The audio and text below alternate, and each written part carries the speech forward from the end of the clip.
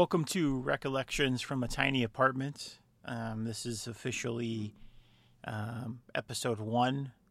Today I just want to discuss kind of my love affair for music. Probably a lot of what you'll hear is not going to be super groundbreaking or anything like that, but it's just a recollection and a retelling of kind of where I've come from. So I guess I need to start back probably in my childhood.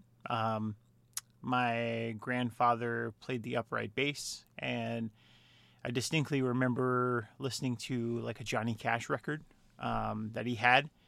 I definitely remember like in their apartment, my grandparents' apartment, listening to that record. So that was a pretty fun memory. And then I was always kind of drawn to hip hop, even though in elementary school it was more so like MC Hammer and Criss Cross. And Tag Team, I guess, is some of the ones that were pretty G-rated, I guess. Didn't really get into anything bigger than that, I would say, until I got 36 Chambers on tape. I was still very young, but I just remember I played that tape over and over and over again, and it just really kind of changed my, I guess, outlook on music. It's still the album to this day that there's zero skips.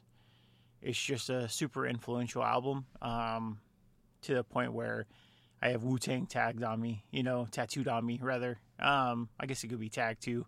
But tag too, like tattoo. That's the kind of witty banter that you get here. But anyways, and then from then I had a pretty strict listening. My parents would only let me listen to country or jazz. So oftentimes I would make like mixtapes off the radio from Power 92 and kind of keep them in secret. Power 92.3 was our hip hop station out here. They were playing radio hits, Puff Daddy, Biggie, Tupac, stuff like that at the time. But on Friday nights, they would play like underground cuts of like really dope hip hop that I was super into. So, started doing that. I remember I don't know if we were friends per se, but like an acquaintance. I thought he was super cool. He come from the East Coast, so he would come into like even middle school with like LL Beans and Timberlands, and his folder would have cutouts from like Source and Double XL magazines of like Redman and Wu-Tang, so like that's the kind of cool that I wanted to be. And I don't know if I ever got there, but I mean, it's cool that I didn't.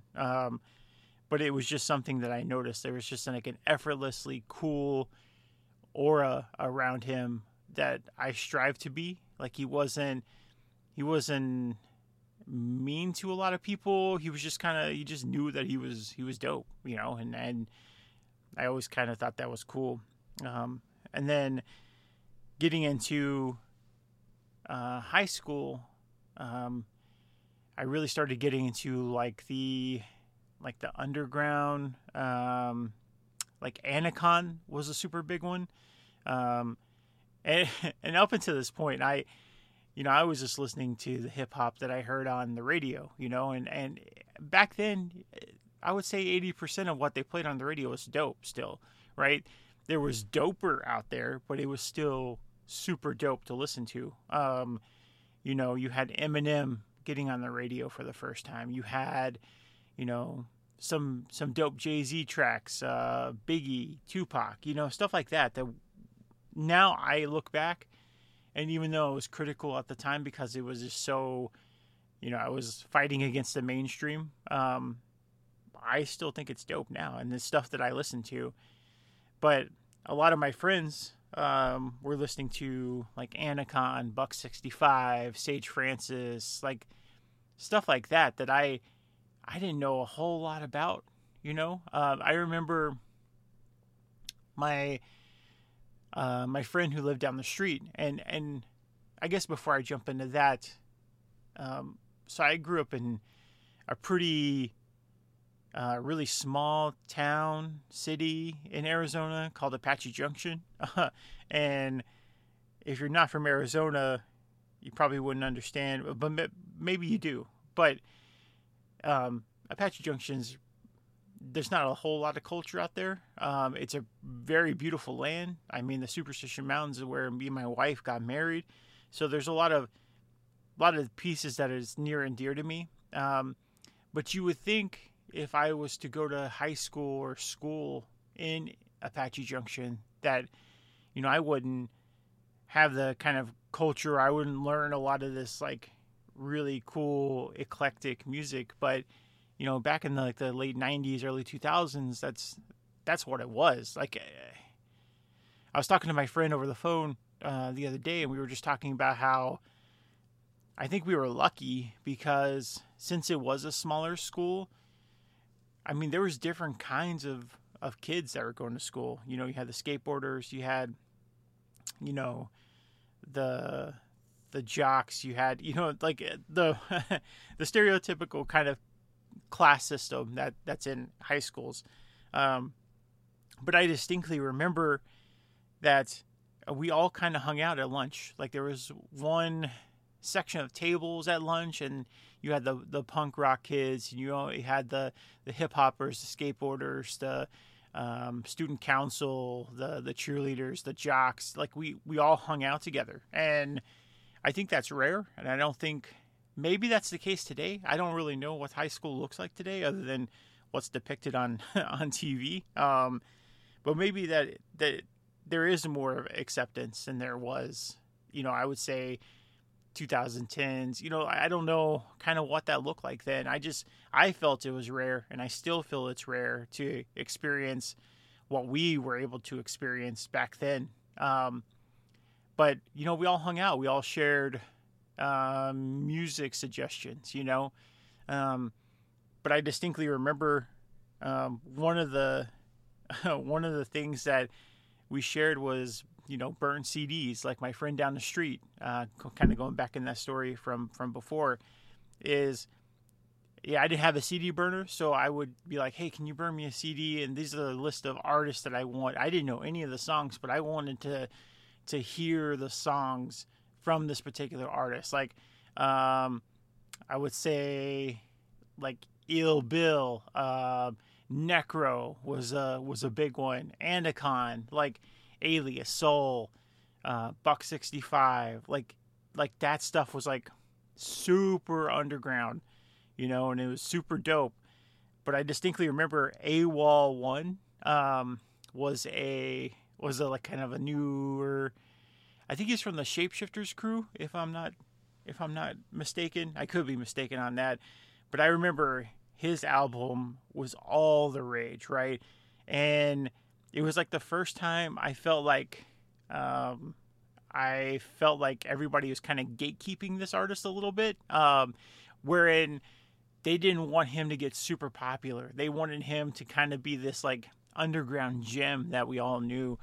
And I thought that was pretty cool. It was my first time experiencing that because up until this point, everybody's like, hey, have you heard of Peanut Butter Wolf? And I remember my buddy Derek, in social studies, I believe it's social studies or history, he played Peanut Butter Wolf for our teacher, and then in English class, like I would let my English teacher borrow like Swollen Members, back before Mad Child kind of went off the rails a little bit there. But, just stuff like that where I felt like we were encouraged to be ourselves and to kind of provide these different, like, songs to even, like, our teachers, So it was, like, a really cool, like, sharing experience. I just have always loved hip-hop. Something about it has always kind of spoke to me in a way that not a lot of music does, and still doesn't, right? Even after high school, I would still see a lot of my friends at community college, and they would tossed me a burnt CD of like Eminem's Infinite album, that a lot of us didn't know he had an album before the Marshall Mathers, or the Slim Shady albums, so, to hear that and to kind of be exposed to deeper cuts of like, Sage Francis was a huge one. And just kind of expanding my knowledge there was such a cool time. Such a rare time because there wasn't a lot of places you could go to find new music. It wasn't in the palm of our hand to just hop on and find someone new, you had to know someone that knew like this little piece of knowledge that they're willing to share with you. So I just think it was a super cool time. I started writing at this point. I started, me and my friends would like freestyle battle on paper, which is, now that I look back at it, it doesn't take a whole lot of skill to do that, but it's something we enjoy doing. So we'd pass around a paper and we would just start, roasting each other with bars on there. So we'd pass around that.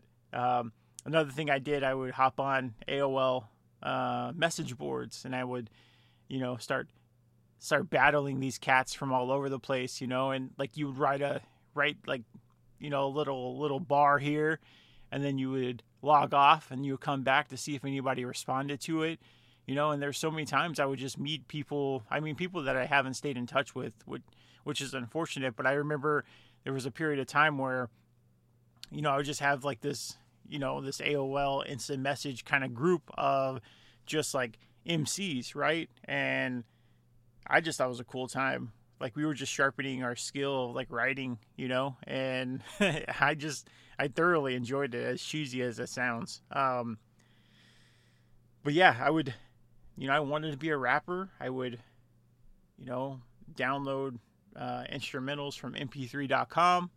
I would play them in my car with some buddies. I remember distinctly listening to the Tried by 12 instrumental, which is still like an absolute banger to this day. And I just tried a freestyle and I was absolute crap at it. Like I was not good at it at all. But I wanted that. I wanted to make writing like a huge part of my life. That quickly transitioned to, once I realized I wasn't a rapper, that's when I transitioned to like spoken word poetry, after I heard like Buddy Wakefield, after I heard Saul Williams, like poetry Def Jam shit, and then it creeped into like other avenues of music, which I was getting into. I remember I got to open up for Bradley Hathaway at this like house in Phoenix. He signed my writing notebook, and all I did was reach out and be like, hey, do you need some openers? And on MySpace? And he said, yeah. And so I got to do that. It was super dope, but I was like, not good. Like I have a hard time memorizing lines. So that's always been something I feel like that's kind of held me back a little bit. Not sure. I'm cool with it at this point because I'm not a full-time writer or a spoken word poet anymore. Like I've hung up the mic and got a new mic for podcasting and just kind of talking about memories and shit.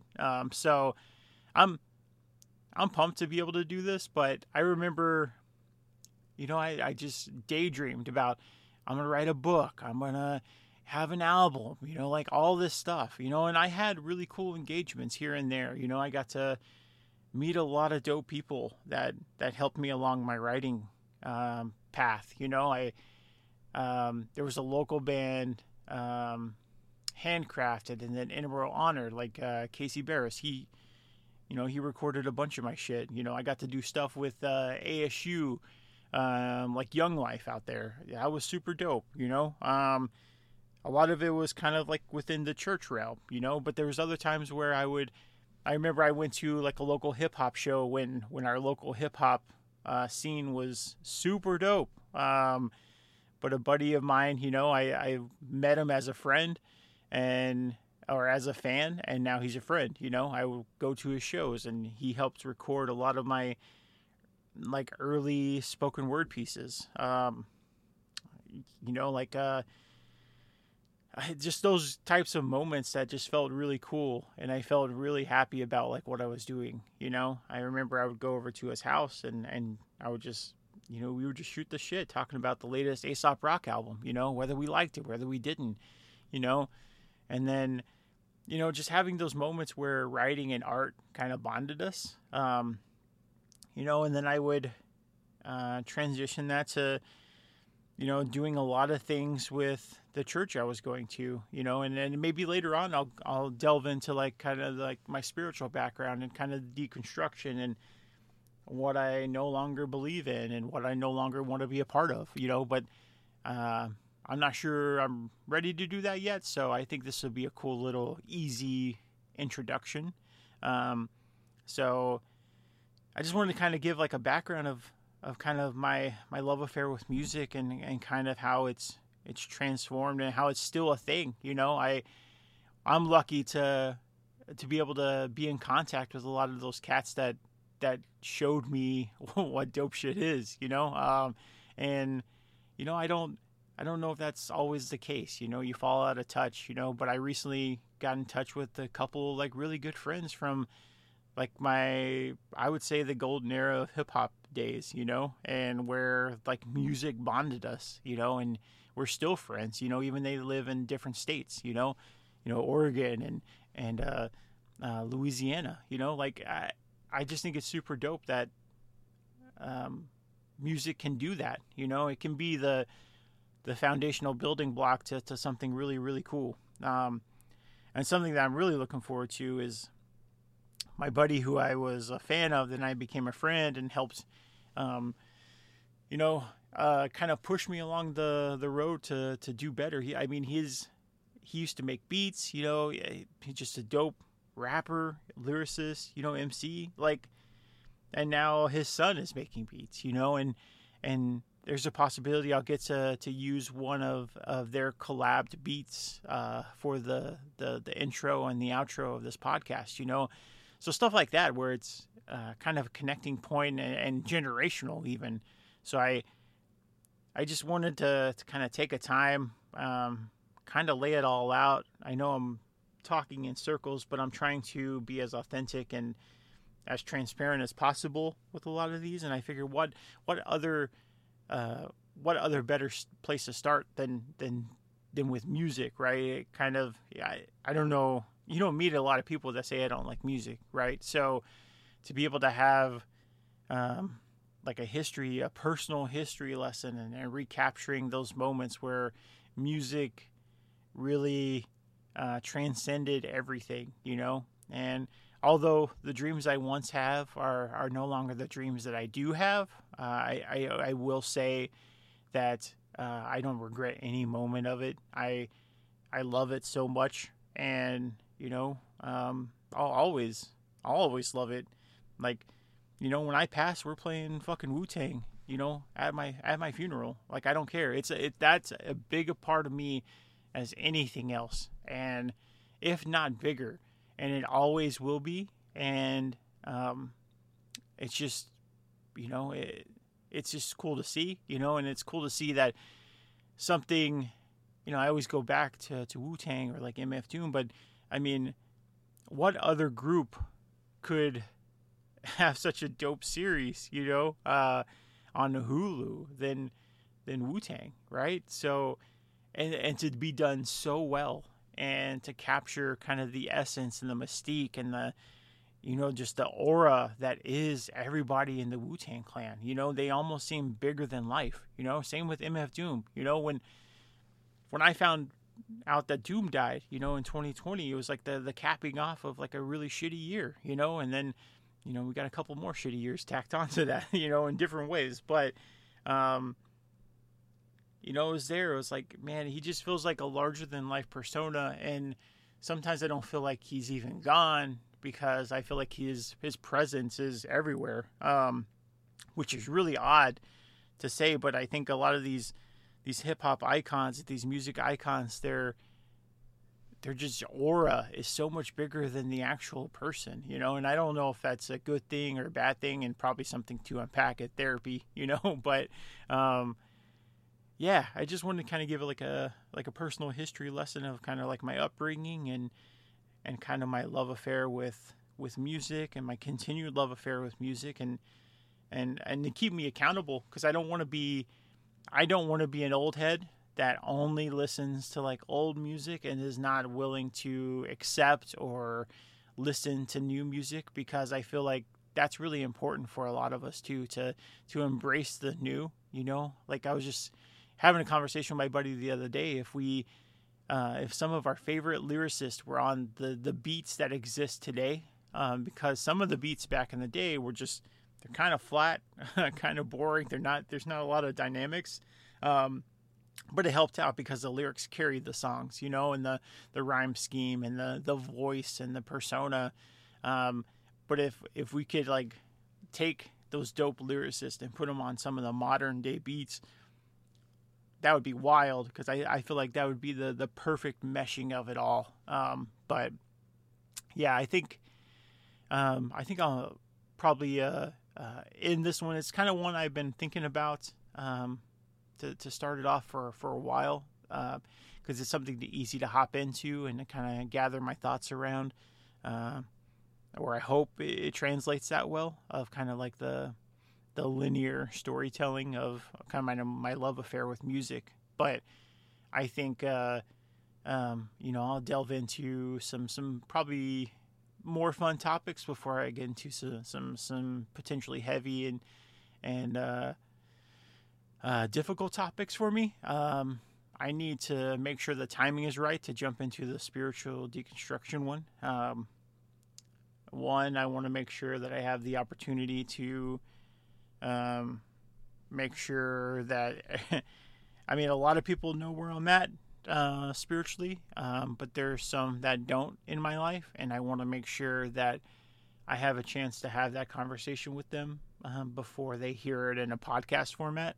It is something that I want to talk about, and I'll probably have guests on to talk about it, but I want to do it right and respectfully. Last thing I want to do is cause heartache, and I think I'm over the bitter stage of that deconstruction process. At least I hope I am. I know that sometimes there are some trigger points for me, so I want to handle those with as much positivity and joy as I possibly can. But yeah, until then, thanks for listening, and we'll talk again soon. Peace.